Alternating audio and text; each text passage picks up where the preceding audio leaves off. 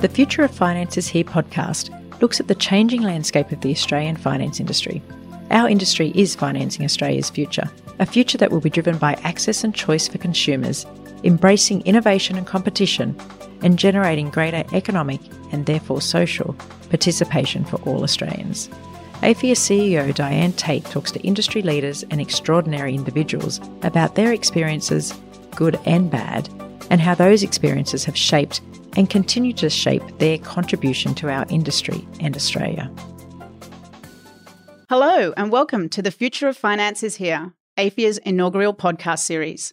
Today we'll be discussing the role of industry associations and industry codes of practice in lifting standards, activism from within and outside the industry, and how this can create a unified voice and foster a community within an industry, and the challenges and opportunities presented by the COVID-19 crisis for the Australian finance industry. However, it seemed fitting, perhaps because I'm biased around all of this, that we're actually going to flip it around today. And instead of me interviewing someone, I'm going to be the interviewee. Really, this is not an interview, though. It will be a conversation, and you'll understand why in a moment that I have absolutely no chance of having this episode follow a script. For today's session, I welcome Ross Greenwood, print and television journalist, radio presenter, and until last year when he decided he would take a year off to travel the world, not such great timing, Ross, has spent 16 years as Channel 9 business and finance editor. I know you've been making the most of adjusting your plans because of COVID, so thank you very much for taking time off from having fun. I'm hoping today's session is going to be fun for you as well. Well, you've got me between golf games, so what could I say? I was at a weak moment, so no problems at all. Look, thank you so much, and good to be here with you. And of course, for all of those AFIA members, this is a real chance to not only get a bit to know your chief executive a bit more, but also to explore some of the issues that are going to confront you, not just today, but into the future as well. So, Diane, I get the chance to ask the questions to begin this session. So I'm just going to start with you and say, it all seems to be okay at the moment. Coronavirus, people are adapting as they've got to. Now, we don't have international travellers coming in. There's unemployment, which is going to be persistently high. The government, however, has thrown billions and billions and billions of dollars at the economy, $1.7 trillion in gross debt it could actually peak out at. That means there's money sloshing around the place. People are going to want to do something with that money. Does it concern you as part of the industry that maybe this is going to lead to excess, cheap interest rates, easy availability for credit for this period of time, and that not just your members, but their clients might make poor decisions during what could be a period when there is this easy money around the place? Look, that's a good question and a big question to start with. Thanks, Ross. And off script, might I say. So let me think about a good answer to it. Look, the industry and government and businesses have come together like I really haven't seen in my career before. You know, the GFC had its moments where things really happened in a fast way and there was a lot of collaboration. But the GFC sort of had a few months to play out before things became serious. Whereas this COVID crisis was an extreme and immediate shock. As you said, government has put in a lot of support into the economy. The JobKeeper payment has been critical to keep businesses going. I think, the banks and other lenders, by providing repayment relief, have really helped us get to the point that we are. One thing I do say when I reflect when people do ask me about, are we about to go off another cliff, is as I think about my conversations I have with overseas counterparts, and which I have regularly at strange hours of the night. Early on in the crisis, they were perplexed about how Australia was managing things, and that puzzlement has not got any better. They just go, what's going on over there? You really are the lucky country. I don't think it's luck. I think it's actually good management here. I think Australians have responded as Australians would, whether that's a culture of mateship and leaning in and helping your community. Because let's face it, this is a health crisis before it's an economic crisis. And I think Australians have done what they've needed to do, which is to, just deal with what's facing them and get on with it. Governments have been prepared for this. The industry has been prepared for this. This is not like the GFC. It's not a liquidity crisis. The financial system is strong and is helping us through. So I think the next phase of this crisis is going to be important for us to go, okay, well, what do we need to do to make sure that the availability of credit, right-sized, best price credit, is getting to the people that need it? Because we've also got a multi-speed economy going on at the moment. People like to call it a dual speed. If you think about what's going on in Western Australia versus Queensland versus New South Wales versus Victoria, very different circumstances. We've seen early on in the crisis, sort of around that April, May time, people really needing some support. And you saw the industry, the finance sector stepping up and doing that. As business was able to reopen after that first lockdown, we really saw a bounce back in activity. We didn't see a bounce back in consumer confidence nor business confidence. So I think that the budget we've, had handed down has got a lot of initiatives in it to help, retain that confidence level and to really drive forward investment. But not every business and not every individual is in a place to invest. So what we need to do now is think, okay, now we've got this real push for investment and growth. What else is going to be needed through the next few months? But back to the point of your question, look, I think there's really a few things going on, which is at a system level, we've got the government that's made changes to the insolvency laws. Those things are going through right now to empower businesses to be able to take decisions in the best interest of their business and to work with their creditors. There's also some changes to the credit laws, which are intended to make sure that getting access to credit is easier in terms of, the documents that need to be submitted and that sort of thing, but without losing the strong consumer protections that exist in the law. So that's at the system level. At the lender level and the business level, lenders, as we've talked about, are doing things to make sure that they support their customers through this period of instability and are working with their customers to make sure that they've got the right information to make choices about what's in their best interest now and the future of their business. But at the individual level, we're really seeing a turnaround in terms of behaviour. Debt levels in terms of credit card debt is coming down. Australians are saving. So I think, at aggregate, the system in terms of the policy settings and government, lenders in terms of their practices, and then individual customers, whether they be businesses or consumers, are putting in place strategies now to help themselves get through this crisis. But one of the things that I think really needs to happen as part of our path, for recovery is that there is a relationship between what we save but also what we spend. And so the government is asking businesses to invest and grow their business. Then I take you to the 1987 share market crash that triggered Australia's last Great Depression in 1991. That was 4 years later. And what government did after the 87 share market crash was what they do now. Cut interest rates, created a housing boom, gave free and available credit, which meant all of a sudden that house prices shot up. There was a boom. Everything happened. But then in those days, unlike today, there was inflation. So the Reserve Bank ultimately had to take the stimulus away, raise interest rates, which prompted the recession 4 years later. What troubles me is that we've got a period of time where all the band-aids are on the economy right now. It's absolutely full throttle. Interest rates are zero, next to. You've got the government throwing the best part of another $500 billion at the economy coming, subsidising people's jobs. So what worries me is at some point down the track, government has to stop doing that. It's at that point then that I think the finance industry and also its credit assessments are going to be really critically judged according to the decisions that are being made even today. So how do you best set up an industry that is going to be lending money into the economy, taking business risk? How do you set them up for what might be down the track 3 or 4 years? There's a couple of ways of answering that, I guess. One is to say, what are we doing as an industry at the AFIA level? And then there's what are the individual institutions doing? So if I take the first piece, preparedness. Dealing with the government, looking at what needs to happen in terms of the rules and regulations around the sector, making sure that they are balanced, fit for purpose.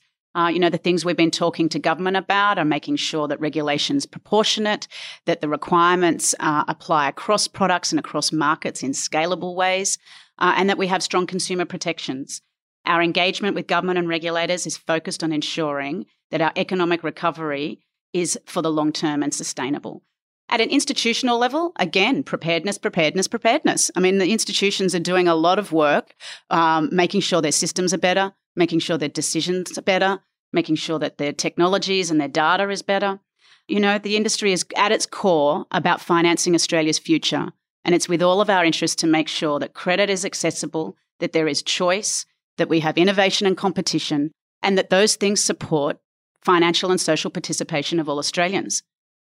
No doubt the next couple of years is going to be hard going. The Reserve Bank governor has said late last year that, we should be expecting this to be a little bit lumpy. And I think he's right. But, if there's a Team Australia moment, it's about all of us leaning in together. Yeah, okay. But what I want to pick you up there is that's all, again, fine. And even banks, and you've come from a banking background as well, and we knew each other very well there. Even there, they're trying to put on the friendly face post the Royal Commission. Now, the issue is that there is always risk attached with any lending. And at some point, a hard decision has to be made if a person can't repay. And if you go through major shopping centres right now, there is going to be a raft of retailers. There's going to be a raft of people in the tourism, leisure and hospitality sectors that will not survive. Hard decisions will have to be made. What I wonder as an industry is whether the industry is robust and set up well enough to be able to cope with potential negative publicity that comes as a result of hard commercial decisions that need to be made in the future. So at the strategy level, the industry is heading in the right direction, I think. And it's not just my organisation, it's the industry more broadly as well. I think the Royal Commission was an obvious wake-up call and a wake-up call for much of the industry too late. But there has been lessons learned from that.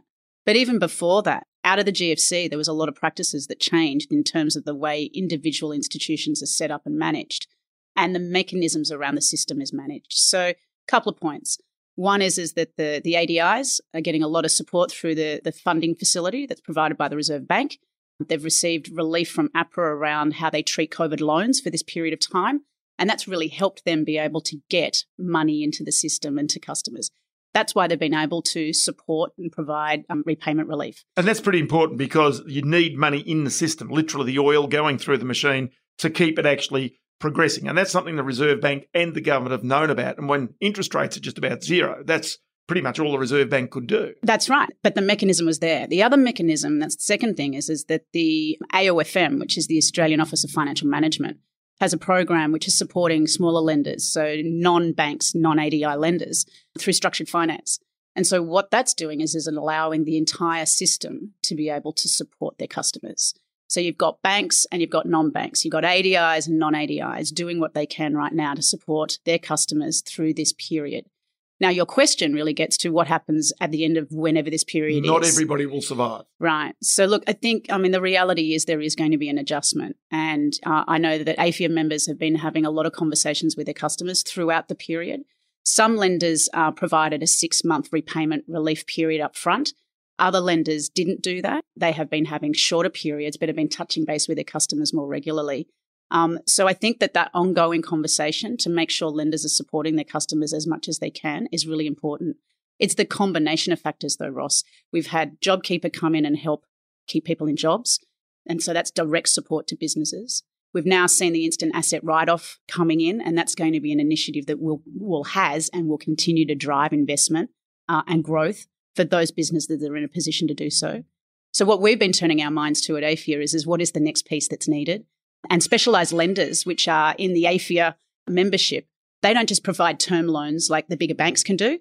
They're providing quite different products through trade finance, car loans, whatever it might be, fleet finance, all these types of things, yeah. Crop finance to help farmers. And as we know, they've had a difficult time with, natural disasters, one after the other, and then COVID hit them as well. But now they've had really good rain. So there's a really good story for agriculture at the moment. Merchant finance, you think about going down to buy a coffee at the local coffee shop. They're usually running off their till. They're not getting a loan from a large institution. So there's a lot of support going into the system. So I'd say the thing for people to be thinking about is right-sized, best-priced credit for them. And that's not a message just for businesses. That's a message for all of us as well, making sure that we're in the best position to have the right amount of credit for our circumstances right now. What do we need to do about the readjustment for the whole economy? Well, that's something that governments and businesses and the community need to think about. And it's going to be hard times, that's for sure. This is a crisis. Let's not forget that. But let's not waste a good crisis either. This is an opportunity to really reset how the system works. Let's make this a more resilient, more inclusive, more sustainable world. Okay, so you are the boss of the Industry Association. So from that point of view, you are literally the face of this organisation and therefore its representative. But at what point do you think there is a division between what you can do at an industry level versus what the individual members have to do themselves to maintain reputation, credibility, and therefore not be the weak link in the chain that starts to drag down everybody else's reputation? That's a combination, and there is no silver bullet. Right? So the industry can come together and think about what it needs to do and what it stands for. And that's why industry codes are really important. They're a really good mechanism for bringing the industry together and saying, what are the standards that we need to have across our industry? What are the practices we want to be regarded for? How do we drive best practices, improve things for our industry and for our customers? So having conversations as we are at AFIA at the moment, we've got a few, draft codes on the boil right now. And so we're very familiar with having the industry thinking about what it is doing now, what it needs to be doing for the future. But as far as individual organisations are going, again, there's been a lot of conversation around governance and culture. It's come through the Royal Commission findings. There's been various reports, self-assessment reports done by major institutions, which have become Bibles for the whole industry to think about. It's not just the larger organisations that have been told, how are you managing yourselves internally? What are your compliance systems doing? How are you making sure management is keeping an eye on things and things are escalating to management so they can? The whole industry is looking at how do we make the system better? And I think data is one of the answers as well, actually. Some of the smaller innovative lenders, what they're able to do with data is actually really impressive. As the regulations allow data to be used more and more in the right way, and when I say right way, that is for better customer outcomes and your data is kept to the privacy standards you'd expect, then that's going to be able to have customers and lenders make better decisions around what credit, when to get that credit, and how to use that credit in the best way. Do you think a code of conduct is worth the paper it's written on? It's ultimately, literally, if you like, a set of guidelines by which we will all as an industry lead our lives. The question is whether the sanctions, if you don't follow that code of conduct, are significant enough reputationally, and whether those who don't follow a code of conduct ultimately bring everybody else down in the industry. I just wonder about where a code of conduct sits in the scale of all that. Yeah, look, I think industry associations, there's almost like a breadth of sort of business models for them.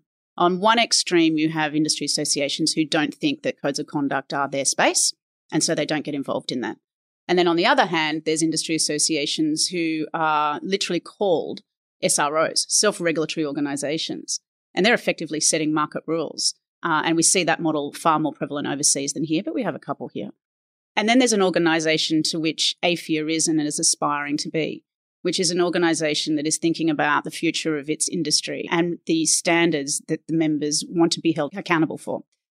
So you could look at an industry code and say, look, it's just a defensive play. It's just to stop regulation. A lot of people would say that. Well, history's proven that that's probably wrong because it doesn't stop it, because a good code will end up being regulation. Mm. So I think if you are in that sort of defensive space, you're probably not seeing a code for the reality that it is, which is it inevitably could be law and regulation. But you're also not in the right spot to say, well, hold it, this is an opportunity to set best practices. So, I've been involved in codes. I've seen codes evolve over the years. I've seen industry associations thinking about what they do and how they do it with their members in partnership and how they collaborate with governments and stakeholders. And the ones that are probably getting it right for right now are the ones that are thinking about how do I make sure this code is meaningful? Now, we're not regulators. Industry associations shouldn't be regulators. That's for regulators to do. But self-regulation, which is what an industry code is, does have to have its governance. So the codes that I've been involved in have a code compliance committee that has independent people on it. That's someone that's, usually got a background in the industry, someone who knows law, and then an industry informed but consumer representative. So someone who knows the industry but is from outside to sit there with an independent chair and determine whether the code has been complied with. Now, one, we can't force members to become a member of our organisation. But as an organisation, we can say that you need to be a signatory to a code. Mm. So there are ways and means to get the culture that you're after, but it's only part of the puzzle. Do you think organisations, individuals in organisations, do you think that they, by and large, deal well with pressure? How do you think they respond when there's pressure on? Just thinking about even this industry. There's potentially, as I've alluded to, pressure that will come into the future. That's when you really work out the mettle of people, isn't it? You do. I think crisis, as the saying goes, crisis brings out the best and worst. Look, I think I was asked a question the other day as to whether, businesses are being reluctant or if they're being resilient. And I said, well, that's a kind of odd question to ask because businesses are just a bunch of human beings. And I think human beings are being humans through this crisis. And I think that means they're being reluctant and they're being resilient. And if there's a day during the last few months that someone hasn't felt tired, well, then I think they're probably not being honest with you. So, I think, people are being humans. And I've seen some of the really amazing things come out of the industry in the last year. And that's why it's been great being here and working with the members. Some good people, but some really dedicated people and some people that really care for their industry and for their customers. The board have been continuing to be dedicated to the ultimate task, which is to lift the role of this organisation on behalf of its members, but to continue to deal with what the crisis has thrust upon the industry as well. So it is really operating like two train tracks, get on with it now and transform it as well. And so, it's been a good time to be involved in this challenge. How the hell did you get this job? I know you were with the bankers before, right? And you and I knew each other there. Why this job? That's a good question, Ross. I must say, I didn't think I'd find myself back in industry association land so quickly. But the work industry associations do with their members is really important work. What I did know from the first meeting with the board is I wanted the job. And the AFIA board are a group of very passionate people really wanting to make a difference for their industry. Their values and views on strategy and the future of the industry are completely aligned with mine, and that's really important for me. I wanted a new challenge. I wanted a role I can learn from. I wanted a role I could contribute to. I'm motivated to get up every morning because I want to make a difference. And I fundamentally believe that finance is critical to all Australians.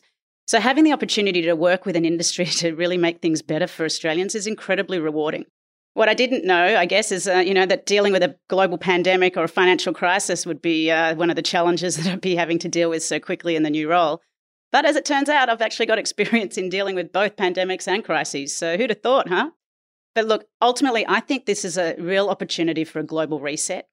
I don't think it presents just challenges. I think there is serious opportunity for creativity and recreation. But, who knows? Actually, I'm going to flip it around on you, Ross. What do you think the future holds? What are your predictions over the next few months and years? Next few months, there's a boom coming. Boom in housing. There's so much money sloshing around, as I said earlier on. There is actually always, that is the response of government when you've had an economic crisis. And as you point out, this is a health shock, not a financial shock. So this crisis economically has been caused by that health shock and by having to close down large parts of your economy. Think about students coming into the country, the amount of economic well-being they bring, tourists as well. So then you've got a whole situation where a lot of demand has come out of the Australian economy. The government has done classic Keynesian economic theory, poured money in to replace the demand that's disappeared. The real challenge for government long term is after having provided all this finance, all the money is out there, it's put the band-aids on the economy so that the directors of listed companies can now not have to inform the market in a timely manner as they've always had to. Companies can trade while insolvent, which previously for directors would have been illegal. These band-aids at some stage have to start to come off. And there's real issues about who survives and who doesn't survive. So from my point of view, I think the recession right now that we're having is an initial shock, followed by a period of enormous turnaround. And you can see this in people travelling, people consuming, people buying. All that type of stuff is classic response to a downturn. Government prints money, people get the money, they spend the money, they're feeling pretty good. Then the reality of people losing jobs and or some of those stimulatory measures start to come off. And that's where you really do test the economic strength of your nation. And as I say, I think that is not 6 months, 12 months down the track. I think that's 3 or 4 years down the track that Australia faces a genuine crisis and it has to respond to that crisis. So whether that is how long can the government continue to print money for? How long can it continue to rack up debt? At what point does it suddenly become a drag on the economy? It's really important right now that government not only stimulates in the way in which it has, that's been important and it's been the right response, but at some point it's got to evolve into building for the future. And I think even in the budget, I felt that the government was on the right track. I know that a lot of people don't like governments trying to pick winners. They're traditionally really poor at doing so. But what you'd like right now is that the government will actually build something that has a lasting legacy beyond this economic downturn. So if that happens to be in medical technology, or if it happens to be in aerospace or space, or if it happens to be in some of those other areas that were identified, good, that's fantastic.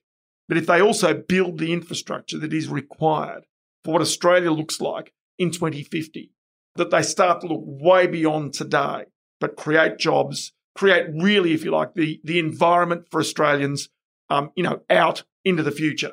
Because do bear in mind, my grave concern is that the debts that are being taken on right now, $1.7 trillion, that it is the kids and grandkids of today that will ultimately be responsible for that debt.